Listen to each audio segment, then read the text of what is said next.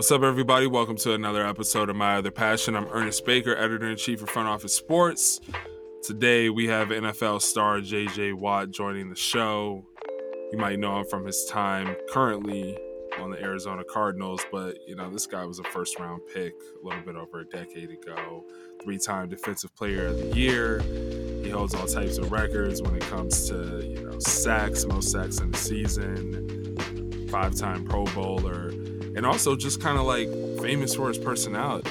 Really big on philanthropy, super active on social media, always like doing this cool stuff, flying fans out. We talked about all of it. So one of my favorite conversations we've had on the show so far. We're going to just go over, hear from our partners at Oracle NetSuite right now, and then we'll be right back with JJ.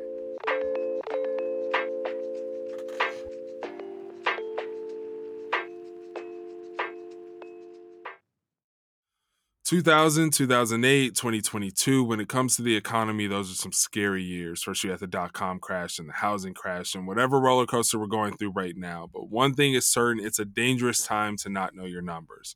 But over 31,000 businesses have the confidence and clarity they need because they rely on NetSuite by Oracle, the #1 cloud financial system. NetSuite gives you visibility and control over your financials, also your inventory, HR, planning, budgeting, really everything. So you can manage risk, get reliable forecasts, and improve your margins. Everything you need in one place when you're trying to prepare for uncertain times. Just remember NetSuite. This is going to help you save money. This is going to help you understand what's happening with all those costs, automate a couple things, and 93% of customers say they improve their visibility and control when they upgraded to NetSuite. So you should go ahead and give it a try. Right now is a perfect time because NetSuite is offering a one-of-a-kind flexible financing program. So head over to netsuite.com/myotherpassion. Go there right now, netsuite.com/myotherpassion. Check it out. See how it works for your business. You definitely won't regret it. All right, JJ Watt, welcome to the show. How you doing today, man? Good, man. How are you? I'm doing pretty well.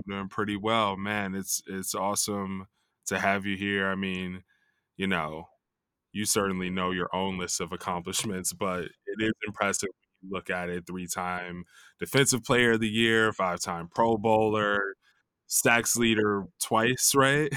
A couple seasons with 20 plus sacks, which I think is an NFL record. What How do you feel at this point in your life? Like, you've made, if one looks up things on the internet, looks at your contracts, you've done well for yourself as we're about the same age, right? Early, mid 30s, 9-figure type contracts over the course of your career, and a bunch of accomplishments. Now you're a father. I just got to start, like, in general, how do you feel being the kid from Wisconsin and being who you are now? Yeah, I mean, when you put it like that and you kind of put it into perspective and you try and think back to when you were a kid, if you told my fifth grade self where I'd be today, he'd be extremely thankful and extremely grateful for the situation that I'm in, which is a good thing. I'm glad that you put me into that perspective for a moment because, I mean, when you get into a micro sense, I'm in the middle of a season where our team hasn't done exactly what we wanted it to do, and we've got some work ahead of us here. But it is good to take a step back and to realize, the scope of things and to understand where you are in the general sense of the world. And I'm very thankful for the life that I've had. Obviously, my son being born has been one of the biggest joys my wife and I have ever had. So life ain't too bad. Well, that makes me think, someone like you, I think, would have some perspective on living in the moment and appreciating all that you've accomplished and what you have. I'm sure you go home to, a nice home, maybe you got some cars that you always wanted to get. Like, that stuff is cool. But one thing I've always seen, we've talked to a lot of amazing executives or other athletes and stuff on the show. And the recurring theme is the idea of, like, not being complacent, of how some of those toys, while not maybe meaningless, like, you can understand your luxury, your privilege, but, like, that's not what's driving you. You want to get out on the field. You have a situation where you had a heart condition, and you were playing right after, you were at the doctor. Like, tell us about what keeps someone going after they feel like they've seen it all and they have it all. I mean, I think that's the underlying drive that creates greatness for anyone, whether it's an athlete, whether it's a CEO, whatever you're in. In order to get to the pinnacle, in order to get to the top, you can't be driven by outside motivations. It has to be some fire that burns deep within you that no matter what the circumstances are, you're going to give everything you've got and you're going to sacrifice what you have to sacrifice to be successful. And you have to understand the big picture from a standpoint of, like you just said, being thankful and being grateful for everything that you have, but you also have to be micro focused on the day's task. And what am I going to do today that's going to get me one step, 1 inch, one moment closer to my goal? So we talked a bit about like what you've done on the field, but I'd say like you're among the players across the NFL, across sports, who's like really well known for what you've done outside of the sport. I believe you hosted SNL, right? You've had a few TV shows, very well known for your philanthropy. Um, but yeah, let's talk about business a little bit. Like I see you're partnering with Athletic Brewing. You know, they help set up the conversation. So shout out to them. But in general, you got them and you're doing a lot of business. So what type of investments have you made? What's your philosophy when it comes to business and companies and executive roles, outside of, being a defensive back? Yeah, I mean, obviously trying to take advantage of the situation that I'm in. I understand that as an athlete, we're in a very advantageous situation. We get opportunities, we get a certain window of time. We have a platform to be able to do certain things. And so investing is one of those things that I've been fortunate enough to have people help me understand. I mean, I didn't know anything about it growing up. I didn't know anything about it in college even. But as I've gone in my time in the NFL, wanting to take advantage of every opportunity I can, investing has become huge. And I try to invest in things, that are smart business decisions. I mean, I'm not an idiot. I'm not here to try and lose money. But I also try and invest in things that I really believe in. And that's one of the reasons Athletic Brewing has been so big for me, is because when I met Bill, the founder, he talked me through his philosophy and what he tries to do and the philanthropy that he's tied to Athletic Brewing on top of making an incredible product that also helps people who have alcohol issues, who helps people that don't have alcohol issues that just want to cut back on their drinking, who has done an incredible job with what he's trying to build. That really gets me going. And that's when I look into a founder's eyes and I hear them tell the story and their mission and what they're trying to accomplish, you really get a sense for where that business is going. And with Bill and Athletic and a lot of my other endeavors, you can see it right away. Yeah, what are some other business moves that you're super proud of? Whether it's an exit where you're just like, bro, I went from not knowing anything about investing to flipping something into millions, um, and just other things that have really like kind of like hit you in the heart where you're like, yo, there's a lot I can accomplish out here off the field. Yeah, I mean, I've been fortunate. I've had some really great opportunities. I mean, I'm a big guy in terms of taking care of my body. Obviously, being an athlete, it's extremely important. So, Hyperice is a company that I got involved with, and I wanted to really focus on helping other athletes take care of their bodies.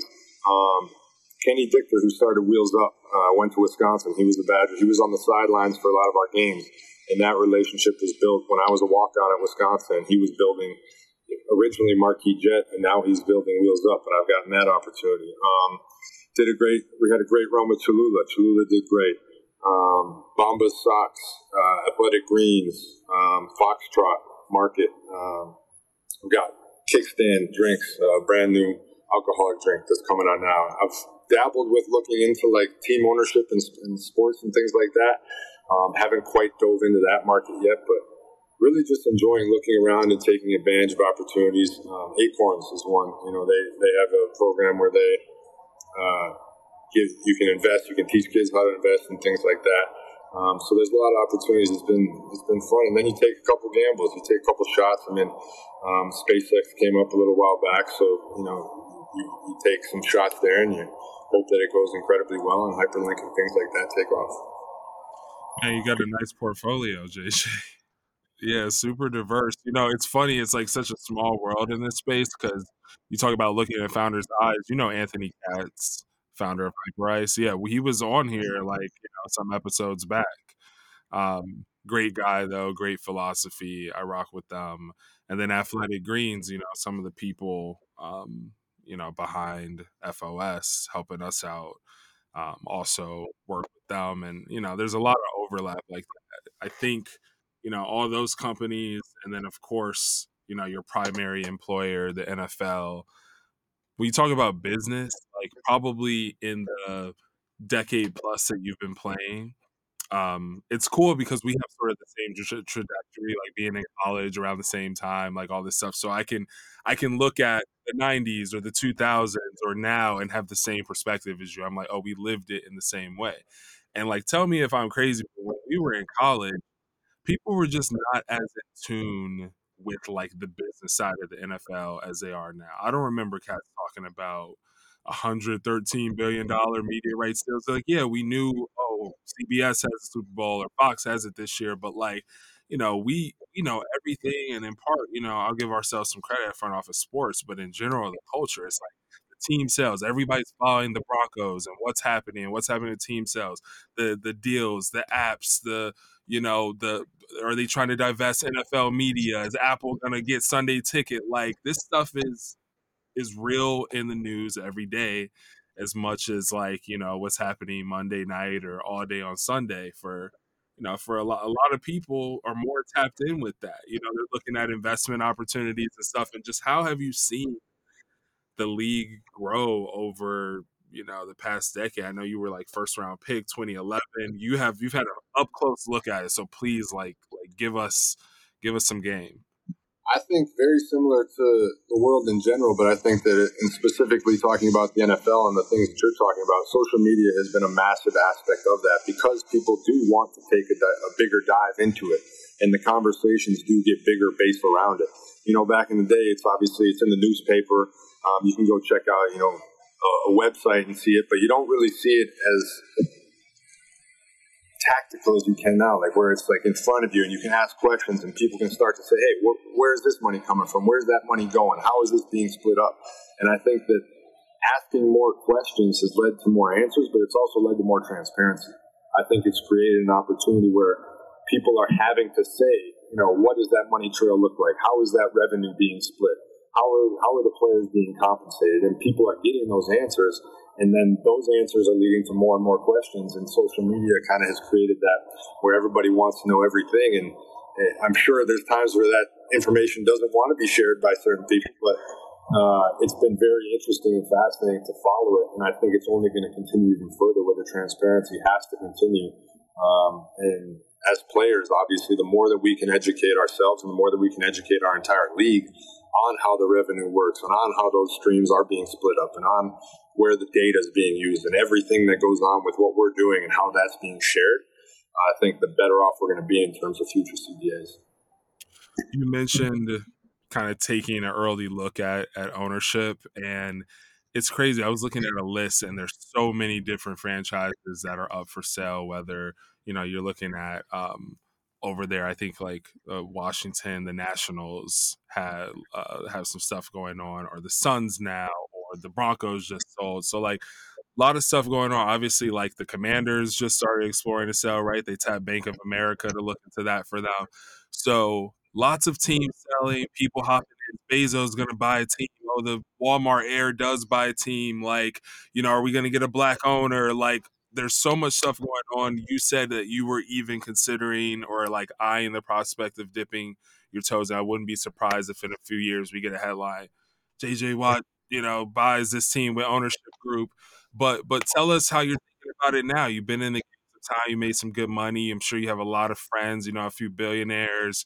Like how are you looking at that as a potential investment, and also just the idea of how NFL ownership has changed. Every single one of these sales, they're like, so and so bought it in 2005 for $300 million, and then they sell it for several billion. It's like this is madness right now. So how are you thinking about it in the midst of it? Right. I think you see a lot of people trying to also find those next opportunities. What is that next NFL where you can, a team owner bought it for $50 million in 1990 and now selling it for $5 billion or whatever it may be.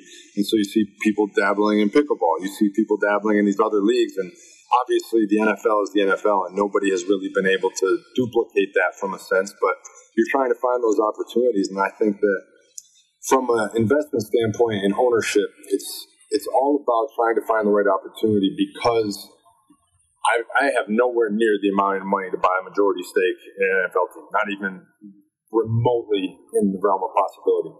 But you look at an opportunity like, let's say, like Wrexham and Ryan Reynolds, and what Ryan Reynolds and Rob McElhenney are doing at Wrexham.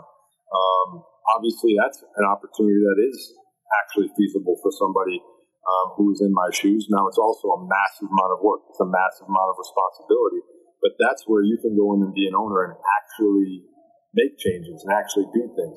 Now, you put in, let's say, $5 million into a $5.5 billion NFL valuation. You're calling up the guy who's actually owning the team and saying, "Hey, I think we should do this. And he's saying, "How much did you put in again?"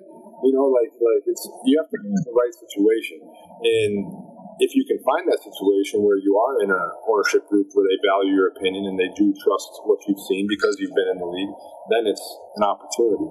I think there's other situations where you're just kind of a brief headline on the day the team is bought, and then you're just riding it out, and maybe they'll sell someday and you make a little bit, but you just kind of toss your coin in the pond, Right. Do you think you'll be an NFL team owner one day?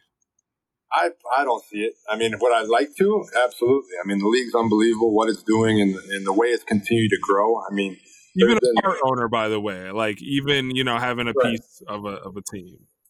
It's kind of like we just talked about right there. Like, if there's an opportunity where there was a chance that I was passionate about, and the majority owner was somebody that I felt was going to do an incredible job, and also I had a chance to have some input that was actually value-added input, not just standing by and stamping my name on it. I would love that opportunity, and I would welcome it. But I think more realistically, there's just other opportunities that would be more advantageous for me personally. Right. Well, what about something more feasible? Like, do you want to buy a soccer team over in some town in Europe or anything like that? It definitely interests me. There's definitely an interest there for me. I don't know, even that situation, majority ownership, the responsibility, and you basically have to pick yourself up and move there to really do it fully the right way, or at least have somebody to extremely trust in that role. But I do think that a percentage of soccer team would definitely interest me. I think my wife plays soccer. I've been very interested in soccer. I've really leaned heavily into European soccer in the last 5 to 10 years, and that is something with the passion, the fan base, the history, the tradition. That definitely does hold some interest of me. Yeah, I saw you watching the World Cup closely. I wish our boys could have got it done, but like you said, on to 2026, right? We're hosting it. Let's bring it home. I know. We've got the opportunity there. We've obviously got to try and continue to grow and improve. But yeah, it's exciting. It's exciting. It's better than I've ever seen, and the fact that your wife is a soccer star. I mean, my kids are in soccer. All my friends are up watching Premier League early on Saturdays. The culture's changed. Again, we grew up in the same time. So, when we were in middle school and everybody's basketball, baseball, football, very American, maybe somebody's playing tennis or, something like that. But like the way that soccer has a hold on these kids now, I've never seen anything like it. Yeah, and I think with the World Cup, understanding how big of a deal it is to the entire world and how important and fabric it's built into people's lives in other countries and in other cultures, I think that we're really starting to see that, and I think we're really starting to get a hold of what that meaning is here. And I still don't think we're anywhere near full saturation in terms of soccer viewership here, and I think it's going to grow and grow with the Olympics, with the World Cup. But yeah, I'm looking forward to seeing it continue to grow. Yeah, I think it's like and I love thinking long term. I think it's like a 2030s type of thing that we'll start to see like the real changes. But they've been hyping it up since we hosted the World Cup in '94. It was always like America's about to, and now it's actually starting to happen because they've been promising it for 20, 30 years. But now I'm like, oh wow, another decade or so, and the rate at which the world is like globalizing, we're on our way. So we'll see. Yeah, See, and you'll cover it. I love the front office sports perspective. You talked about it, how I like some of the tweets and I retweet some of the tweets because I love the business perspective behind everything, and I think that fans are also starting to really enjoy that aspect of things. I think that more people are really tuning in to the business behind sports, not just the fandom. I mean, even with now sports gambling, with fantasy sports, with the way that fans are consuming it, people aren't just a fan of their one team and only watch that one team anymore. Now they're into fantasy. They're watching other teams. They're watching other leagues. They're gambling on things, and everybody's interested in contracts and team valuations. It's fascinating. You guys do a great job, so I appreciate it. thank you. We appreciate you. Since we're talking a little bit about Europe, I'm kind of obsessed with this whole trajectory over in Europe for the NFL. Like you got Goodell saying, I think we could have two teams in London. I think we could have a European division. Like I don't know if you've ever gotten out there. Pretty much like every team at some point is going out and playing, in London, or they got Germany now. Mexico City is in Europe, but part of the international expansion. I just saw something. In fact, we published something the other day about how they're trying to get in Spain and France, and it's just like clearly, the failed NFL Europe experiment of the 2000s is like long behind us, and there's like this serious effort now to legitimize it over there. What is that like from a player perspective? Do you actually see it? Do you think it's novelty and it's like, okay, cool, let's get some international dollars? Or do you see it where it's like, we could have a team, we could have a division, we could play a Super Bowl in London? Is it realistic or not? I mean, I think it's fascinating when you look at it from a standpoint of how committed the NFL has been to it. So you look at take the Premier League, for example. The Premier League is potentially the biggest soccer league in the entire world, followed all around the world. Here in America, people follow it closely. The only true commitment from the Premier League to the American viewership has been preseason games. They come over for some preseason tournaments and things like that, and fans love it. It's incredible. But what the NFL has done is they have put real, meaningful regular season games over in Europe. So they've put that level of commitment in, saying, "Hey, we appreciate that you guys are watching our games. We want to put this stage in front of you. We're going to take these logistical, extremely challenging steps to do that." And they're trying very hard to build that. Now, putting a team over there permanently, putting multiple teams over there, that becomes a very difficult logistical challenge. Do I think that they'll find a way if they believe it's a very monetizable opportunity? Absolutely, because you'll always find a way. But I can say personally, from my personal experience, I take a trip to Europe at least probably every other off season at most. And from 10 years ago until now, 10 years ago, you're walking around the streets and nobody really says anything. Nobody notices anything. The last two trips I went to Europe, in Italy at the Trevi Fountain, it was one of the coolest experiences of my entire life. This guy was wearing my shoes at the Trevi Fountain. It was unbelievable. It blew my mind. My wife and I it blew my mind. And then this past trip to London, we were walking down the street and it turned into a little bit of a thing. And a woman came up to me wearing socks with my face on them. And I'm just like, this I wouldn't remember happen. you shared that too. Yeah. So like viewership and awareness and the way that fans understand football over there has grown so much. And obviously it's only going to continue to grow with the more that we work to spread it over there. Yeah, it's gonna be really fun to see. There's so many things, whether it's like soccer in the US or the I guess really the exchange of like NFL in Europe. Both of those I really want to see how they play out over the next decade. I know, and I've been I mean, like I said at the beginning, I'm a huge Premier League fan. So to see how that has been so successful over here, despite all the challenges, like you say, soccer hasn't been the biggest sport. It's been growing, but it hasn't been the biggest. They don't play regular season games over here, yet we're still so interested in it and so fascinated by it. I think that's what we're trying to do, obviously, with the NFL, but in an even bigger way by putting real games. Yeah, totally. So, I wanted to ask. I thought of this when you talked about your situation in London, and honestly, just in general. You have a lot of fans. Like, what is it like having fame? Like, you're not a pop star, right? You're not like Bieber trying to go into a restaurant, but at the same time, you probably get recognized everywhere. You probably have people come up to you all the time. Um, I always just like hearing like what that's like, like again, it's almost like one of those things we talked about. Oh, I've made so much money now. Cool, congrats. But also, you were just a kid in Wisconsin who now people you've never met have an interest in, and they will come up to you in public and let you know that. And what has that been like for you over the past 10 years since you've entered like the public sphere? Yeah, I think you go through phases of it for sure. I think that anybody who's kind of been through it would tell you that you definitely go through phases of it. I mean, at the beginning, it's literally unbelievable. You can't fathom the fact that people are coming up to you, asking for your photo, asking for your autograph, wearing your jersey, taking your picture. It's the coolest thing in the world, and you're just enjoying every single moment of it. And then I think there definitely is a time where there's either an event or something happens, or for example, like I had a Halloween one year where my house just got flooded with people. I mean, just absurd. Like, it got out of control. And then you're like, okay, this is getting intense. I got to take a step back and make sure that my family's safe, make sure that everybody around me is safe. And you get a little guarded, and you get a little jaded per se. But then you kind of realize, like, but this is still the coolest thing in the world. And I have a job. I have this house. I have these opportunities because of all these unbelievable people.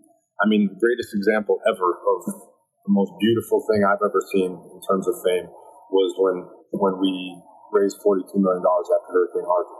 I mean, if I didn't have the job that I had with the people around me, I never would have been able to do that. And fans and people from all over the world, people that probably didn't even know me before, but somehow our reach was able to do something magical for people all over Houston at that time. And I'll forever be thankful, and I'll forever be grateful to fans because of what they did then, because of what they've done for me and my family, and because my son and my son's son and my son's son's son are now going to have great lives because of these people who support me. Well said. Hurricane Harvey, that definitely was an incredible effort. I think a lot of people got to know you through that. It inspired people, and I think philanthropy is a big part of what's attached to your name now, which I'm sure you're proud of. And whether it's something like raising millions of dollars for hurricane relief, or I think even the fact that like this personal connection you have with fans, you flew a family out from the United Kingdom who you promised you would get to an NFL game. Talk about the exchange between Europe and the NFL. Look at that. I saw you flew a family out. The kid who he built the replica stadium and of the Texas stadium where you were at, and then all of a sudden, you've struck this relationship. I also am really intrigued by this kid who I think the parlay, he blew $1,000 parlay. It was a bad call. You felt bad about it on the field. You felt bad that a fan lost $1,000. He has the audacity to message you on Twitter, shoot you an at, and then you say, "I got you covered. I'm gonna take care of it. Send me your address." Um, One, can you just tell me how that whole situation went down? Like, how did that actually? Did you just cash app the kid? Like, are you texting with him like, "Hey, how you doing, kid? Like, don't gamble too much." Like, how is that one going? And then in general, just your connection with real people, flying fans out, raising money. Like, what does that mean in the scope of like who JJ Watt is? Yeah, no, I mean, I'll first give you how all that went down because it's interesting. Like after a game, obviously, you're with your teammates in your locker room, you shower up, you do your media obligations, then you go sit on the bus. And my first thing I always do is FaceTime my wife. I talk to my wife. We talk about the game.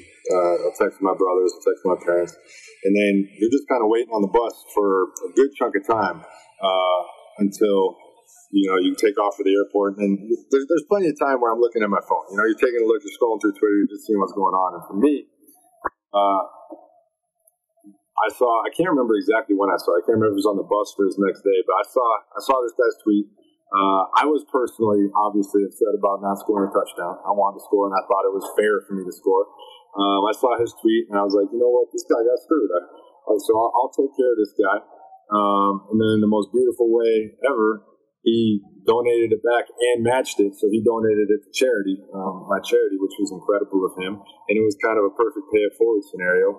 But as you know, in today's world, that has now turned into my mentions being flooded with sports gambling losses and everybody wanting me to pay off their bets. But I think that's kind of the beauty of it too, is I get to pick and choose who I interact with and what I want to do. And there's some days where I'll just be like, you know what, I'm going to feel like interacting with people today.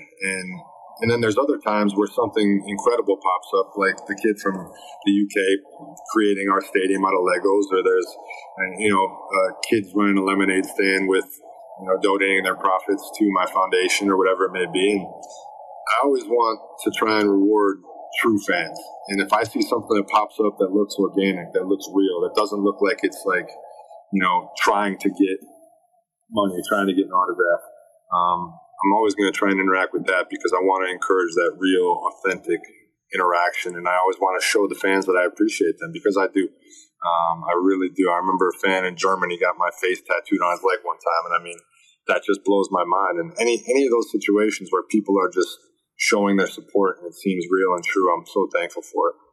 Yeah, philanthropy in general, giving back, how do you carve out space for that in your life? Do you have just people that you work with that keep that as like a constant priority in what you're doing? Like I said, like you're kind of known for this at this point. So just in between the practices and the investments and the kid and the wife, like, how do you make time to give back?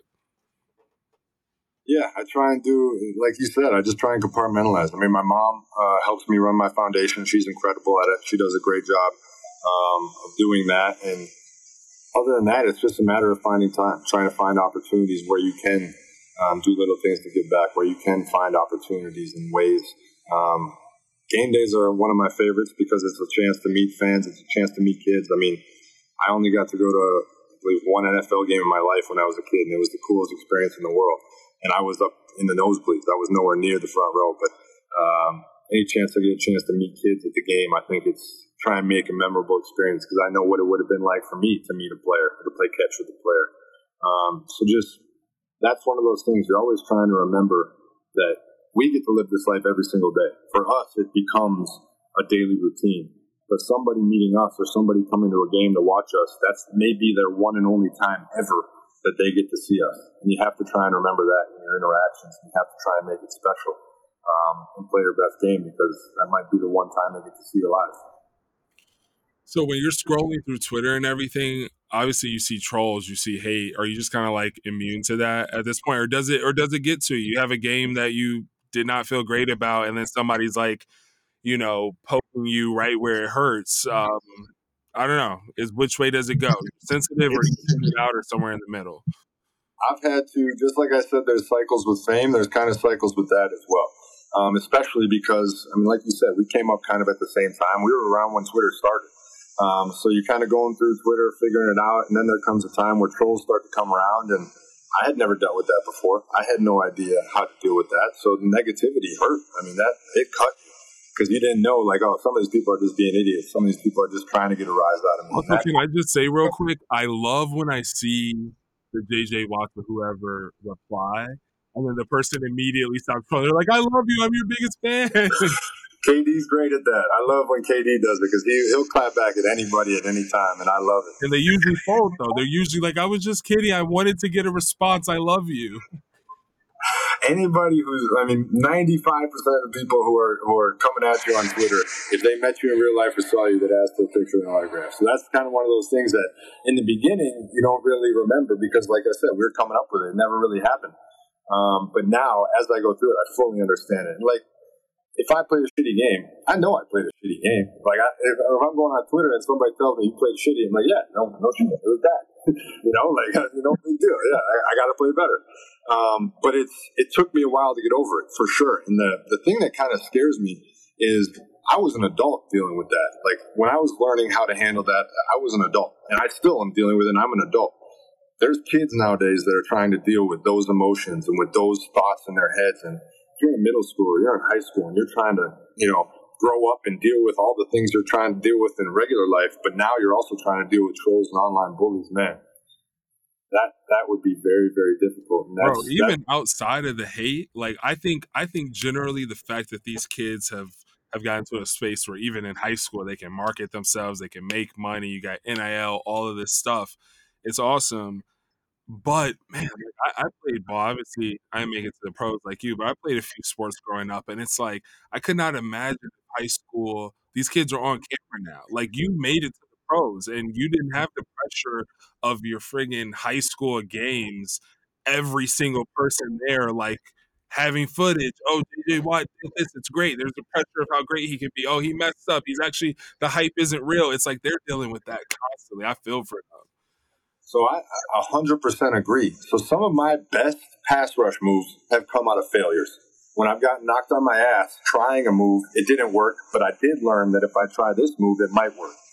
Now, you take some of these high school kids or these college kids or even NFL guys, and you have cameras around 24/7, or you have, obviously, we have game film that people break down 24/7. If you try a pass rush move and you get knocked on your ass, that's going to be on the internet, and they're going to be talking about it, tweet about it. So then, what happens? That guy gets scared to do that, to try a new pass rush move again, and now he's not growing and developing as a player because all he wants, you think you have to have success 24/7. Nobody is successful 24/7. If you put together a tape of my lowlights, you could make me look like the worst player on the planet. If you put together a tape of my highlights, I'll look like the best player on the planet. It's crazy that these kids are not dealing with that, and they don't necessarily have that capacity to understand I have to fail to succeed.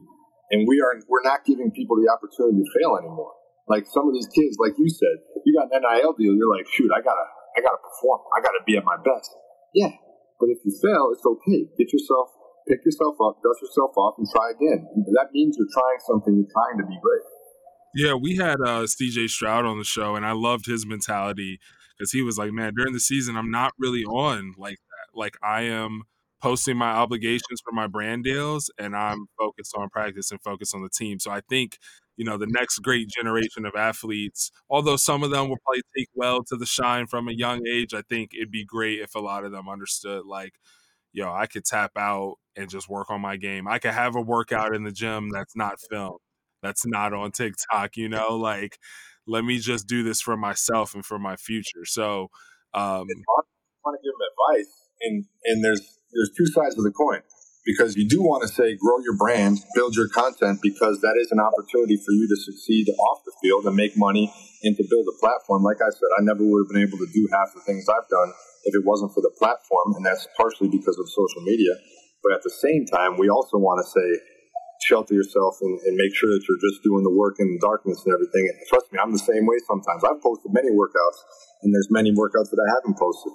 And it's that constant battle of we want kids to build their brand and build their opportunity, but we also want to, and there's no right answer. That there is no right answer. Everybody can do it different ways, but it's a fascinating discussion. absolutely is. And I love your perspective on it.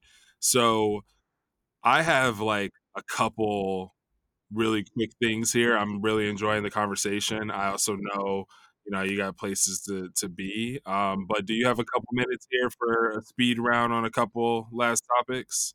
I do. I got a couple minutes, and then I'm headed out to a Gatorade obligation. Speaking of obligations, I'm off to Gatorade. All right, cool. So we'll get right into it. You love Sour Patch Kids. You were on Hard Knocks eating them, but you only like the blue and the orange ones. And then they sent you a 2-pound box. Is that box finished? It is not because I only eat two a day, but it's damn harder to eat two a day, and my teammates are ravaging them. 2 a day. You have a lot of discipline. Wow. I have to. It's hard, man. Damn, I got to give that a try. What do you think of the explosion of women's soccer? They're selling out Wembley Stadium. It's the most watched soccer match ever. Is one of the years at the Women's World Cup. We won. Like our women's team is iconic, much better than our men's team. Um, there's so much going on. Like, there's so much going on. The viewership, the attendance, it's all, record setting every other month, it seems. Your wife, Chicago Red Stars, you're both athletes. You've seen this up close and personal. What do you have to say about that entire phenomenon? I think that we are only seeing the very beginning of what women's soccer is going to be. I think it's going to be absolutely massive. It's one of the ownership opportunities that I've been trying to get into and trying to find my way into the right opportunity, because I think that women's soccer is only scratching the surface of what it's going to be.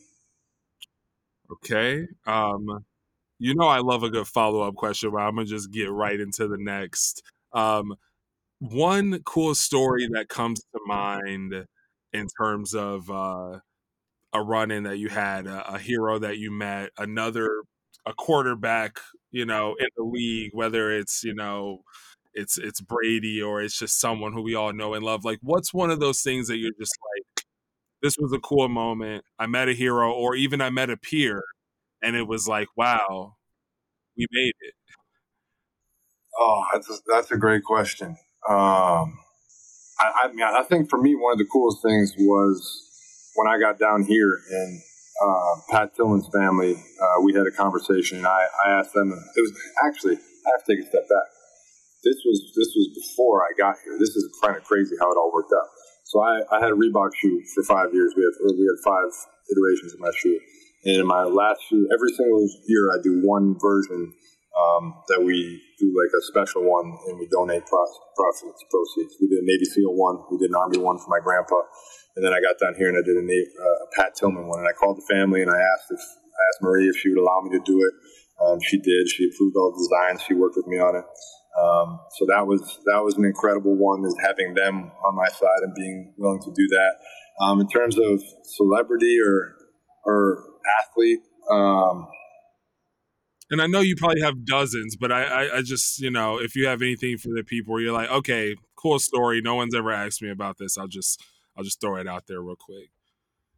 I mean, for me, I'll go a little out of the box because I think the NFL, like with a lot of this conversation has been about soccer. So for me, when I met Sergio Aguero, and he was in Houston doing a preseason tour, and I got to hang out with him, and we've become friends since, and so we're good friends there. The other time that was crazy, which this is another thing where I had no idea that football was growing this nationwide or worldwide.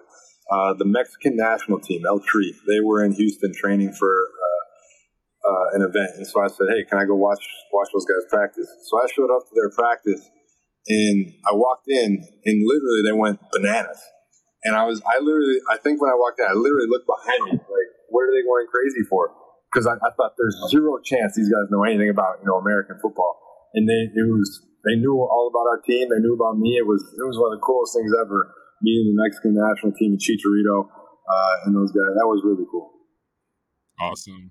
Well, last thing, JJ, before you get out to your busy life, I guess this is about the rest of your life.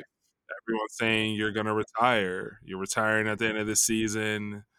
The speculation's out there, but I want to hear from the source what's happening next for you. I got 5 games to focus on before I think about any of that. I got a baby boy at the house. I got 5 more games here of the regular season, and hopefully more. We got to do some damn good work here in these next 5 games, hopefully more.